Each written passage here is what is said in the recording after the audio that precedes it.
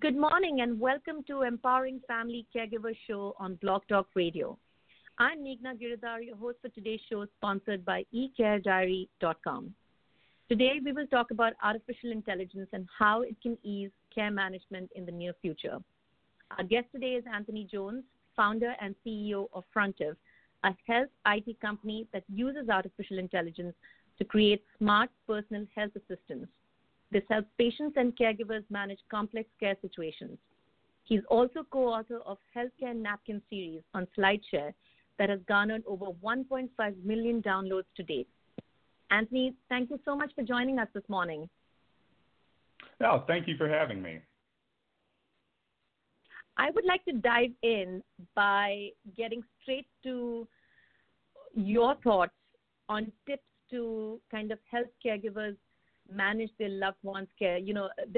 As we were just talking before the show started, there are many more changes on the technological front. What are your tips when it comes to this, this kind of complex system that we have to now learn and relearn? Sure. I think it's a really important question, and we get asked that a lot. And what we tell everybody first is step back away from the technology and just think about some core principles. And the first one is really just be organized. When you're really trying to manage a complex situation, organization is probably the most important thing. And that doesn't have to be a technology solution. Sometimes paper is still a very effective way to stay organized. But what is key is that you pick something that works for your situation to help you stay organized. The second thing is be proactive. And this is true whether you're dealing with the hospital, the doctor, the insurance company, or your loved one. You as the caregiver often have to be the one to be proactive and ask the uncomfortable question or not take something at face value. So you have to get comfortable with that role of don't make too many assumptions. Ask the questions, get the information, do it early, do it often. And then I think a little more relevant to the technology part is be selective. Don't try to boil the ocean and don't assume that just because it's technical, it's better. Pick the areas where you have a distinct need and then look at where technology can help bridge that gap. And then pick the thing that works for your situation. What works for one other person may not work for you, and vice versa. So it's very important to really understand your situation and be selective on where can technology really fill in and close a gap for you. So when it comes to, there's a whole array of different kinds of technology, smart devices, and, other such things. What are the different types of technologies that you think would be a good fit for seniors and caregivers when it comes to care management right now? Sure. I think the first thing when you start looking at the world of technology, and we all know this with the technologies that we buy for ourselves, regardless of whether we're buying it for somebody else or not, it can be overwhelming. And the first thing to start with is acknowledge the fact that seniors are not a monolithic group. So just because the senior, the loved one you're dealing with may have a particular problem or issue, that doesn't necessarily mean it's true for somebody else and vice versa. So again, you have to figure out what is true for your situation. With that being said, I sort of break the technology world up into a handful of segments.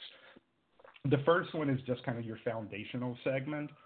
And I think that's where you really want to look at kind of your connectivity, communications basics. So this is Wi-Fi and a smartphone. For without trying to be obtuse. I think it's really important in this day and age that you have Wi-Fi connectivity and a smartphone. It doesn't have to be the most expensive smartphone, but some smartphone that allows you to now take advantage of a lot of the other technologies that are out there, whether that be an app, whether it be, a camera, whether it's a voice assistant. But if you get the Wi-Fi in a smartphone, it really opens up the world of technology to you. With that in mind, the other areas that you can really think about is, organizational tools, memory aids, and then physical aids. And I'll go into those in a little more detail. There are a lot of things that fall into the just help me get better organized category, and that may be, a diary. It may be something that allows you to just input information or get information a certain way or see it a certain way. Or it could be something as simple as a to-do app where you can just put things in and then you just know at a certain time, these are things I have to get done. So a simple checklist. I would also put pill sorters and dispensers and things like that into this category. Just how do I get better organized so I don't have to think through the situation on a recurring basis? That doesn't have to be a high-tech solution, but it may be. So recognize there are very, very simple solutions in that category, and there are some that are much more high-tech, where you've got connected pill bottles that beep and squeal when you're supposed to open them, and they know if they haven't been opened. They connect to an app, and the app connects to a caregiver because it's now connected to a cloud. So you can get very, very complex solutions, which may be needed but may not be necessary. The other category that I mentioned is memory aids. Again, not everybody has a problem with memory. So recognize if that is an issue you are dealing with, either for yourself or for the loved one or both, you will find different solutions that are different reminders, things that have visual, audio alerts, because that is the fundamental issue you're dealing with, which is the person is forgetting to do something important. And then I think the last category is the physical aid part. And we don't often think about that as technology so much. We'll think about a better can opener for somebody who struggles, or one of those devices to help you pick up things because you have arthritis or you can't bend over. But technology actually can have a very big role on the physical side when you think about, say, the combination of a voice assistant with lighting. So the ability to turn off, turn on lights, or turn off a television that you forgot to turn off just by saying to a voice assistant, turn on that light or turn off that television. We often don't think about that as a physical aid, but if you've got somebody who has mobility issues, or they're living in a house where the bedroom's on the second floor, but they're often down on the first floor, and if they forget something in the bedroom, they don't want to go back up the steps because it's painful or difficult or dangerous. Using that kind of virtual technology where you can do things in a different room just by verbalizing it where you are can often save somebody a trip and potentially reduce the risk of an incident. So there are a lot of different ways to divide up the technology world, but that's one we use because it's really focused on what is the problem that you're really trying to solve, and then work from there back to the technology, as opposed to saying, I'm going to go get a technology and then figure out what I can use it for. Yeah, that makes a lot of sense. Thank you for confirming that, because I feel we all fall into this trap where, exactly as you explained, you don't know what to do with it because you haven't figured out what the problem is as yet. So how does AI play a role in this? How do you think it's going to improve senior care? Yeah, I think that the interesting thing with AI is it's very easy to get caught up in the media hype around AI. We hear about it. There's a news report or something that comes out about how AI is going to change the world in everything we do, and maybe it will, but I think it's very important to again take a step back and think about your situation. For this topic that we're talking about, where we think AI plays the biggest role is in personalization. And what I mean by that is I'm reminded of the quote that from Samuel Clemens when he talks about, I apologize for writing a long letter, but I didn't have time to write a shorter one. We often forget that brevity is so much harder than volume. It's easy to dump lots and lots of information on people and say, I have done my job, I have given them everything they need to know. But the real challenge is how do I give them what they need to know that's most important in that moment?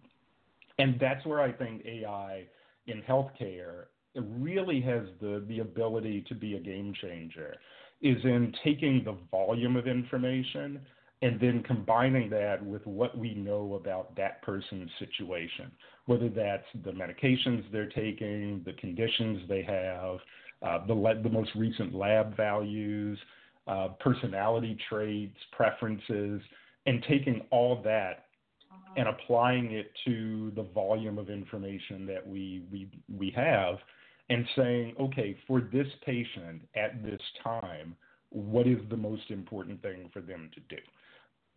And so we really think of it as AI is a great tool for taking what is already known and now taking all that information and identifying the things that are most relevant for each individual. And if you can do that, you increase the likelihood that the person will actually do those things. And if they do those things, you increase the likelihood that they'll have a better outcome. I see. Now, it's one thing for us as caregivers to be trained, trained to get used to and get comfortable with these devices, which seem to be the wave of the future.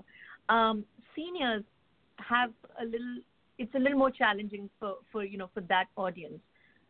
What would you suggest is a good way to help empower them to be engaged in their own health when it comes to decisions or, even the day-to-day management?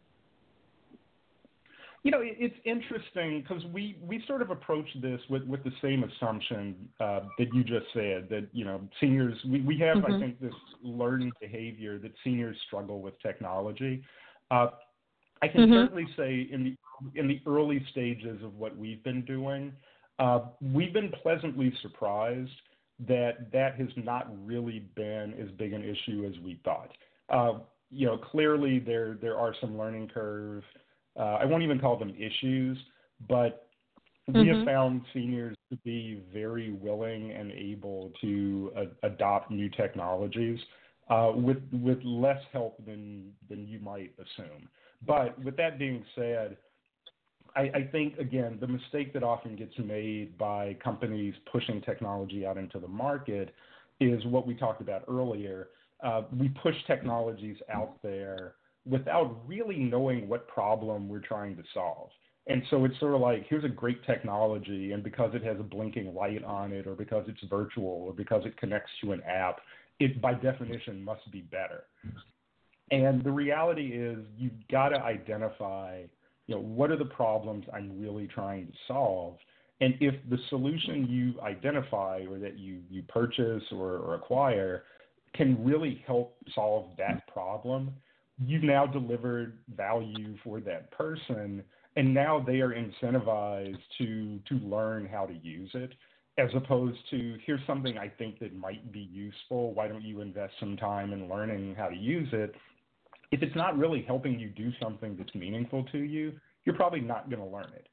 So I think the most important thing is to really identify, again, where are the needs, and does this particular technology help with something that is meaningful to that person? And if it does, they will invest the time and energy to learn it. And they may not become expert at it, but they'll learn it enough that it's helpful. You can kind of think of this the way people use an iPad. A lot of parents are FaceTime. Grandparents will use this because they want to talk to their grandchildren. Well, they learn how to use that technology because talking to their grandchild was very important to them. And I think that is a very simple principle that we just need to remember. Thank you so much, Anthony. This has been very enlightening. And, I'm glad we've touched upon this topic now when, AI seems to be at the forefront of all kinds of changes and updates to systems and, most importantly, care management systems. I would love to direct our listeners to your website, frontive.com, FRONTIVE, for more resources and information and updates on where this whole thing is going to take us. I'd like to thank our audience for tuning in today. To learn more about eCareDiary and our upcoming shows, visit our website, eCareDiary.com. Registration is free and gives you immediate access to your personal care diary tool. You can find us on Facebook, LinkedIn, and Twitter. My Twitter address is ecare_diary. Thank you once again, Anthony. Have a wonderful rest of your day. My pleasure.